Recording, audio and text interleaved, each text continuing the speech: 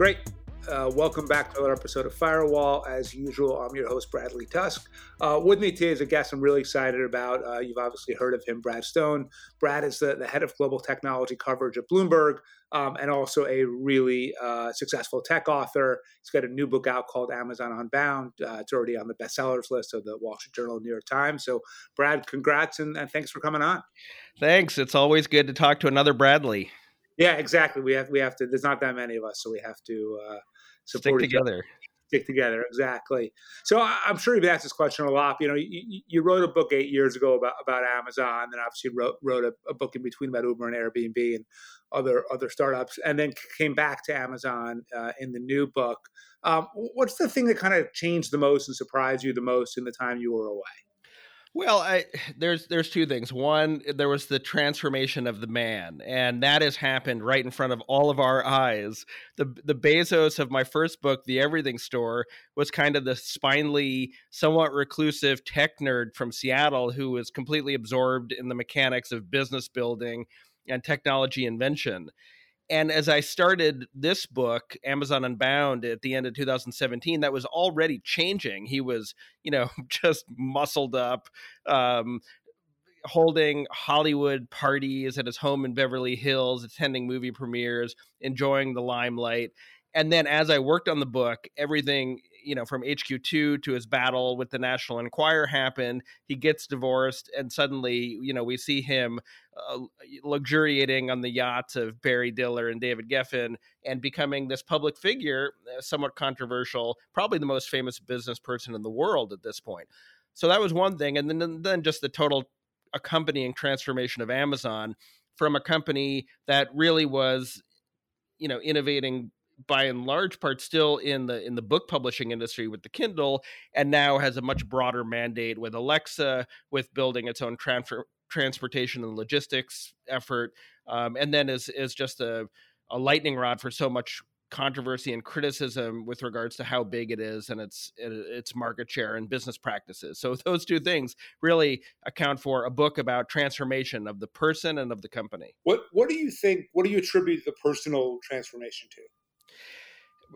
Human nature. First of all, his just like curiosity about new things, his interest in having new experiences and adventure. Like one of the words he uses at the company a lot is stasis. He wants to avoid stasis and sitting still. It's why he's instituted what he dubs a kind of day one mentality at Amazon. And I think in his personal life, he's also fearful of stasis. And he often uses the word adventure. He wants to seek adventure. When he toasts to adventure and fellowship. On July 20th, he's having a personal adventure going to the edge of space on his New Shepard spacecraft.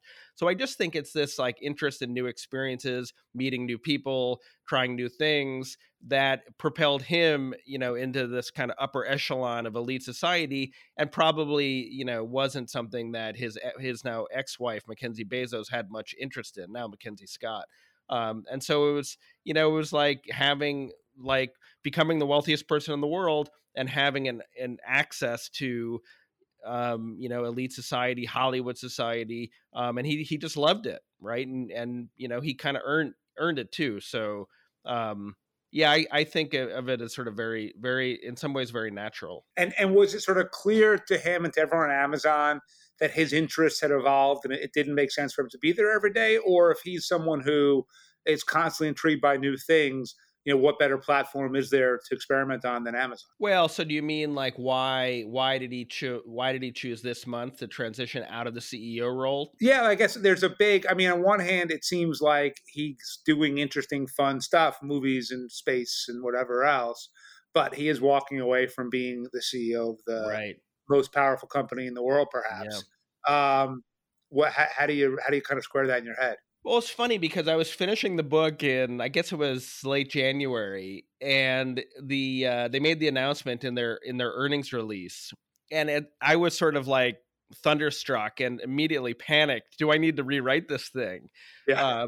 And then I realized that I didn't. The story I was telling in the book was a story of Bezos pulling away from the company, allowing his deputies to run the larger parts of the business, Amazon Web Services and Amazon Retail, still staying engrossed in the newer products like Alexa and the grocery stores. But by and large, his eyes opening to a larger world, becoming embroiled in a battle with Donald Trump via his ownership of the Washington Post, trying to fix his 2-decade-old space company Blue Origin, and then just gallivanting around the world with his new partner Lauren Sanchez. So in some respects, I think these trends that have taken him away from the company have been going on for the past 5 or 6 years or so. And look, he's got this deputy, Andy Jassy, who could probably go off and run any other company in the world right now.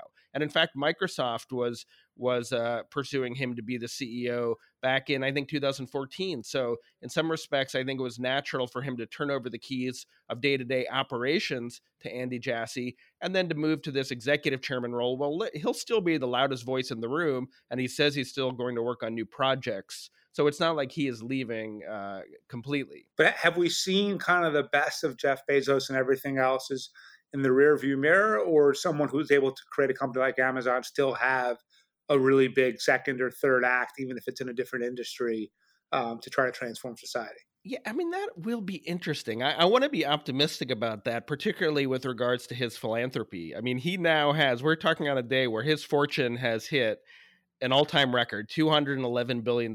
He can be transformational. And he does say he wants to devote a large portion of his philanthropic legacy to fighting climate change. And my gosh, if, he really applies not just his dollars, but his intellect to solving the greatest challenge of our time, that can be a legacy defining accomplishment. And I also think like he fashions himself as an inventor. You see this in all his writings and in the few interviews that he does. He wants to be considered an inventor. And in the book, I do tell the story of how he comes up with the idea for Alexa and guides the project through the bureaucracy of the company. And he's come up with the idea for like the Kindle and the Amazon Go grocery store. And so I think that, if he's serious about spending his time on new projects at Amazon and doesn't get too distracted by like the grand sailing yacht he's building or the opportunities to sit courtside at Wimbledon or go to Sun Valley every year, then he can continue to make serious contributions. Yeah, I mean, I would imagine he's just too substantive of a person to be permanently distracted by the courtside seats and the yachts and the parties and stuff like that. I think that's right, but part of the story, the journey of this book is him getting to the point where he even does that stuff. I would never have said 7 or 8 years ago that he was a yacht guy, or that he loves to throw Hollywood parties at his Beverly Hills home. This is where he's gone now. But yeah, he is serious minded, and I do think he'll continue to make contributions. Yeah. So, when you wrote the first book on Amazon, at least it didn't feel like it's as divisive as a company as it is today. It seems like people have very strong views. They either love Amazon and do all their shopping there, or they think it is just the pinnacle of evil and want to boycott it at all costs. Was it like that 8 years ago? And if not, what turned it into this very binary cultural force? It was divisive 8 years ago, but in the book industry and in smaller pockets. And so those were the industries, the kind of canaries in the coal mine that I think we're witnessing firsthand Amazon's sharp-elbowed business tactics. And so you could find sellers and you could find book publishers, that today and back then disliked the company, felt it was impersonal, felt like they were kind of it was destroying the economics of their business. And I think what's happened since then, it's not that Amazon has changed really in that respect or become more divisive. It's that the company's gotten so much larger. And so now there's sellers all around the world that feel like they had a partner once whose attentions have now wandered, or they're subjected to all kinds of chaos on the Amazon marketplace, or brands who feel like, Amazon is no longer a safe place to list their products. And then, of course, employees in the warehouses 8 years ago, if anything, maybe things probably were a little bit worse. And now Amazon realizes that at the scale that it operates, it can no longer be seen as a kind of unempathetic or cruel employer. So you saw Bezos in his last shareholder letter vow to do better. And then they just added to their list of 14 sacrosanct leadership principles two more, one of them vowing to be Earth's best employer. So if anything, the companies maybe become more self-aware and is vowing to do better. But it's just that scope, that size, the $1.7 trillion market cap, actually probably bigger right now because the stock price soared after the Pentagon killed the Jedi contract. And then this political agreement that the big tech companies, including Amazon, need to be regulated. There's just more attention to how the company operates, and the challenge of limiting the muscle, the influence, the market power of the big tech companies. Right. I mean, it seems like, to your point, Bezos has become a lot more aware of optics and larger narrative around himself and his company than he used to be. It feels like they get some really right and some really wrong. So, for example, I thought the way he handled the National Enquirer photos and issue was incredibly strong and powerful. I think his ownership of the Washington Post has to result in him being less disliked by reporters than he would otherwise, and therefore getting even if it's implicitly better coverage. On the flip side, their reading of the local politics in New York City for HQ2 couldn't have been worse. Right. So overall, is he the one charting the course on all of this? And if not, why is there this disparity in performance around these kinds of issues? Well, I mean, we almost have to take them bit by bit because I actually devote chapters in the book to each, and they're very different scenarios. But let's just take the National Enquirer first, and then I'd love to go further into HQ2 with you. But on the Enquirer issue, he writes this famous blog post on Medium. Saying that owning the Post is a complexifier for him, and then sort of hand waving around potential political interference from the Trump administration and even cyber espionage from the government of Saudi Arabia. And what I conclude in the book, Bradley, is that none of that was true.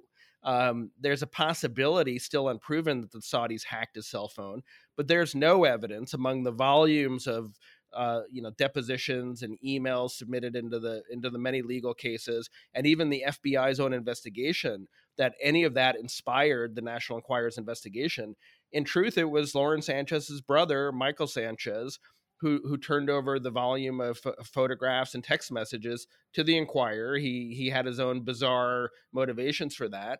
But Bezos, in this very, very smart Medium post, kind of like he turned the media narrative around, but in a little bit of a disingenuous way.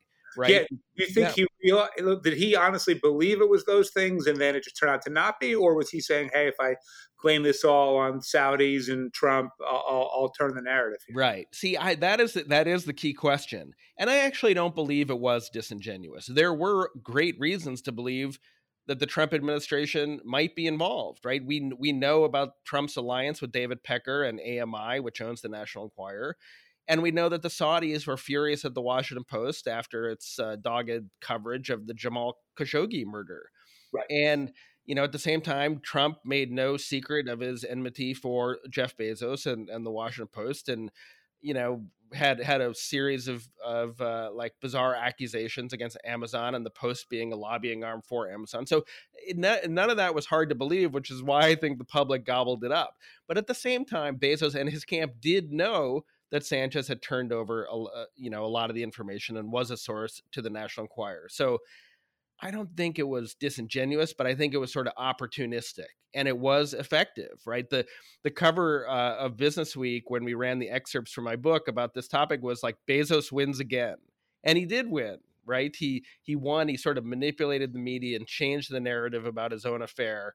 The editor of the Enquirer, Dylan Howard, got fired after the whole thing, and Bezos came out on top. And how much of that is because he has both learned a lot by owning the Washington Post, and because sort of the enemy of my enemy thing, where it's because the Washington Post was so tough on Trump, people who would normally hate Bezos were more inclined to like him? I actually want to sort of go back to the Everything Store. Bezos didn't like that book, and when it came out, he had his wife and at the time, and Andy Jassy and a couple other Amazon executives give me 1-star reviews. I don't know if you remember that, and it generated a news cycle. But what it impressed to me was how he tends to think outside the box when it comes to kind of media situations, or even like critics of the company, and just do something unexpected and unpredictable. And that is what he did with the National Enquirer and the negotiation over what they would do with these photos that they hadn't published. He kind of called them out and printed their emails. He just thought completely outside the box. And look, at the time, people were not inclined to think that favorably of any AMI owned publication. So maybe he implicitly understood that his ownership of the Washington Post was going to be much more noble in the eyes of other media in the world than a tabloid newspaper, a Trump allied tabloid newspaper's pursuit of disparaging information about his personal life. Right. And then do you think that there's some who say the Washington Post in some ways is the smartest investment Bezos ever made, simply because the goodwill he generated from it was so cheap compared to the purchase price. Do you agree with that? And if so, shouldn't every mega billionaire buy a newspaper? You know what? I don't agree with that, because when you look at the media environment right now around Amazon or around Bezos or the public's impression of them, I don't think goodwill is a word that pops out. I mean, the coverage of Amazon, even though we as reporters, can admire Bezos's the way in which he's turned around the Post, I don't think it's bought him much goodwill, actually. The coverage has never been more negative. Certainly, if he bought it to accrue political influence in Washington, that failed. There's a rare political agreement that Amazon's market power should be curtailed. Maybe Democrats and Republicans disagree about just how to go about that. But I don't know. It feels like, despite the fact that we all can acknowledge that the Post's fortunes have really been revived under Bezos's ownership, I don't think it's bought him much. Do you? I mean, look, you work for another billionaire who's, I guess, not quite as rich as Bezos, but obviously Mike Bloomberg is pretty wealthy. Right. Do you feel like by being a good steward of Bloomberg News and supporter of it, that Mike, does he get goodwill from kind of other reporters as you talk to your colleagues at other publications? I mean, that you might be able to answer that question better than I do. I think in some respects, maybe any goodwill it's generated is counterbalanced by a sense of competitive rivalry, particularly as it pertains to Bloomberg News. I think, the news organization and the company tend to be viewed. Look, I mean, I think reporters here's how I would answer. I think good journalists would put aside personal feelings and cover every company through a skeptical lens. And when it comes to juggernauts like Bloomberg LP, and then particularly Amazon, its size, is in direct proportion to the skepticism that gets generated, despite the ownership of a media company. Yeah, I think that's right. And I also think that the media climate, at least around issues that are somewhat political in nature, has gotten so rough that even the goodwill doesn't buy you much. I mean, when Mike had challenges as a presidential candidate, the press still kicked the living shit out of him, even if he is a good steward of journalism as the owner of Bloomberg News. Yeah, that's right. So HQ2, it felt like, for a company that is usually so savvy, like such just political malpractice to read the situation that badly. What do you think happened there? Yeah, totally. And not only do I have a chapter about this in the book, but I have all sorts of internal memos that really describe the decision-making process. And let me just call out a couple of points. One is that HQ2 is inspired in large part by the dramatically changing political environment in Seattle. The city council had turned somewhat socialist. Amazon was getting blamed for all sorts of city ills like gentrification and homelessness and rising home prices. And Bezos just didn't feel respected or loved in the city that Amazon had completely transformed. And he basically freezes growth of the company in Seattle and institutes HQ2. It's a very Bezos-like approach. He's going to do everything differently. He's not going to use the normal development handbook. He's going to have this public auction. He sees Elon Musk and companies like Boeing and Foxconn getting these historic development deals, and he wants the same for Amazon. So that's the origin. Now, the political environment is changing during the year-long process. Amazon hits $1 trillion market cap. Bezos becomes the wealthiest person in the world. But I actually think, they kind of misread, right? So they misread the political environment around big companies and how unseemly it would look for a big tech company to be seeking these kinds of incentive laden deals. But he also disregarded the advice of his group. So the HQ2 team ultimately recommends either Raleigh, Philadelphia, or Chicago for the location for HQ2, and Bezos and the S team completely changed that and basically pick New York City and then Northern Virginia as the ultimate destinations.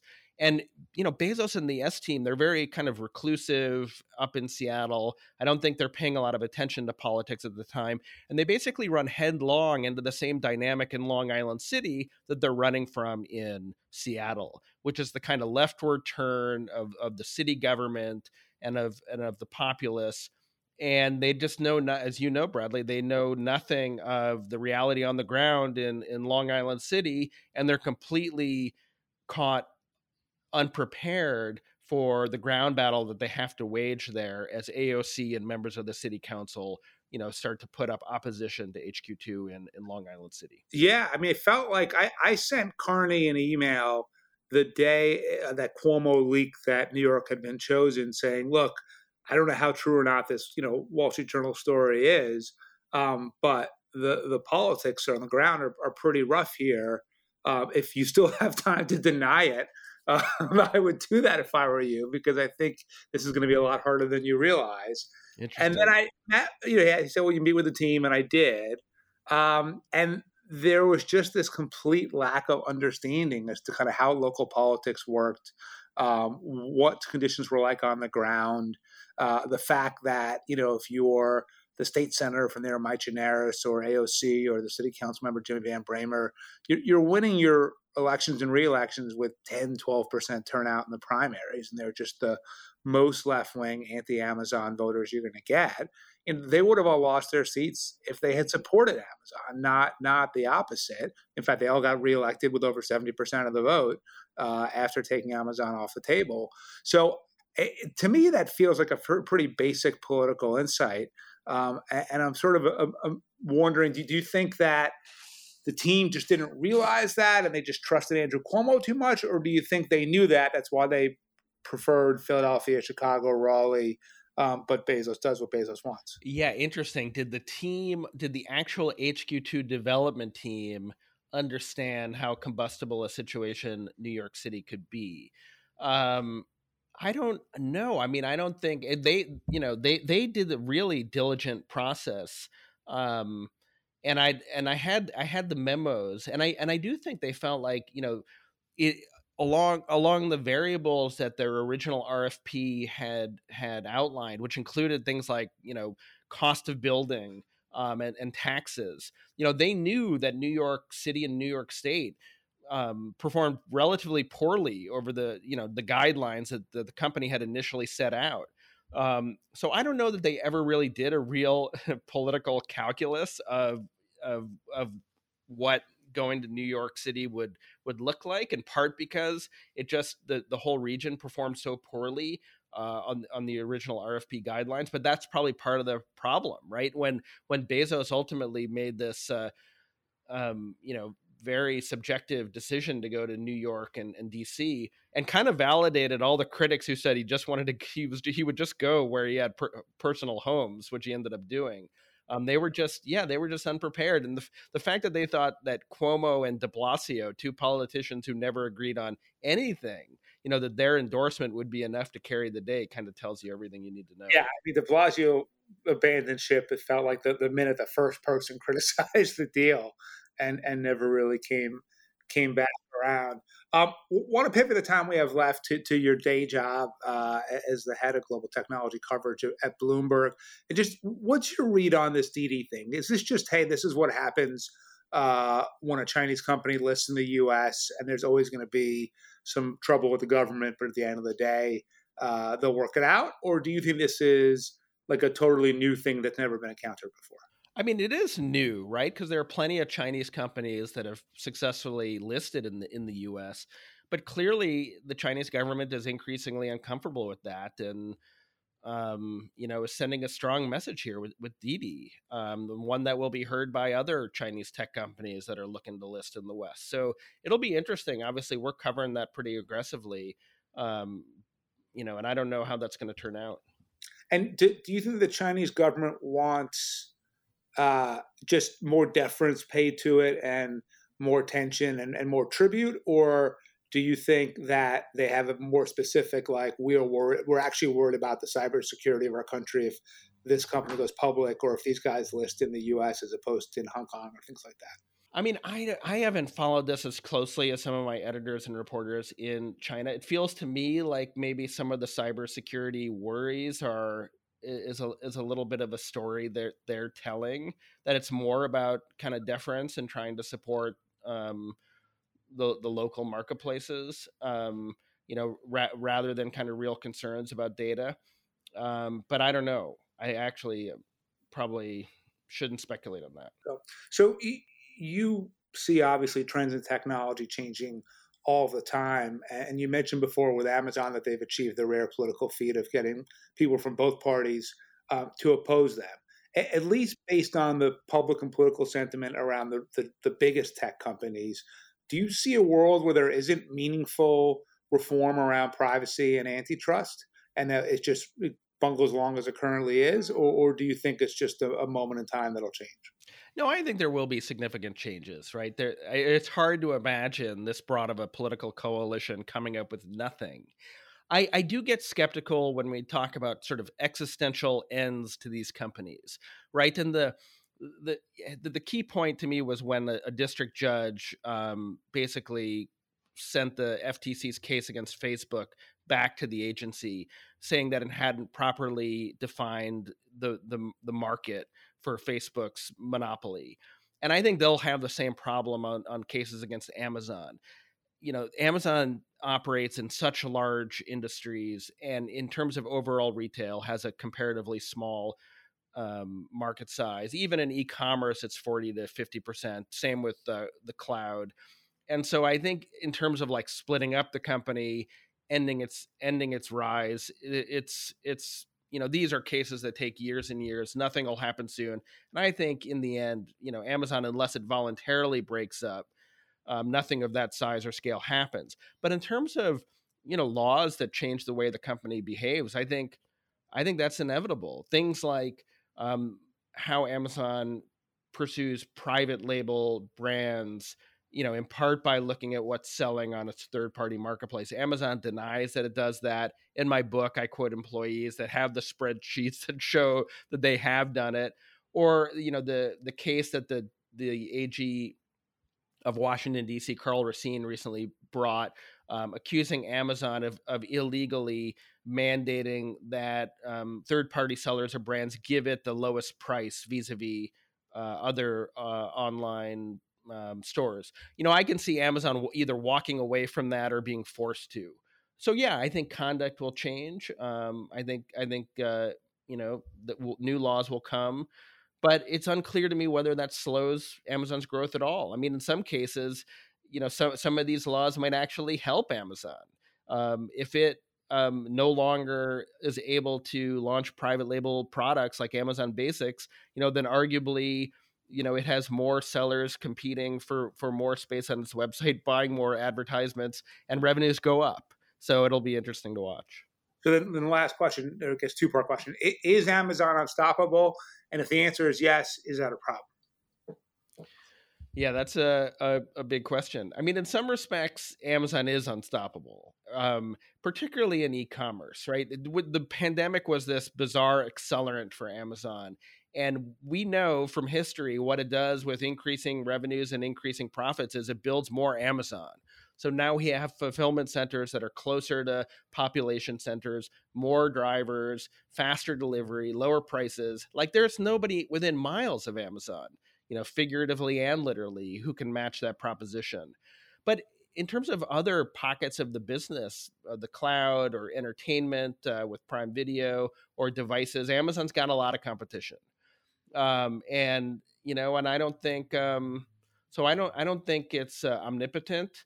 Is it a problem? I mean, is it a problem? I mean, in some respects, like we live in a world not of monopoly but of oligopoly. And Yep. the biggest threats to Amazon are Facebook and its e-commerce business, and Google and its e-commerce business, and Microsoft and Google with their cloud divisions. And all these companies are heavyweight prize fighters that are going to be slugging it out till the end of eternity. So I don't know, in large part, these things are great for customers.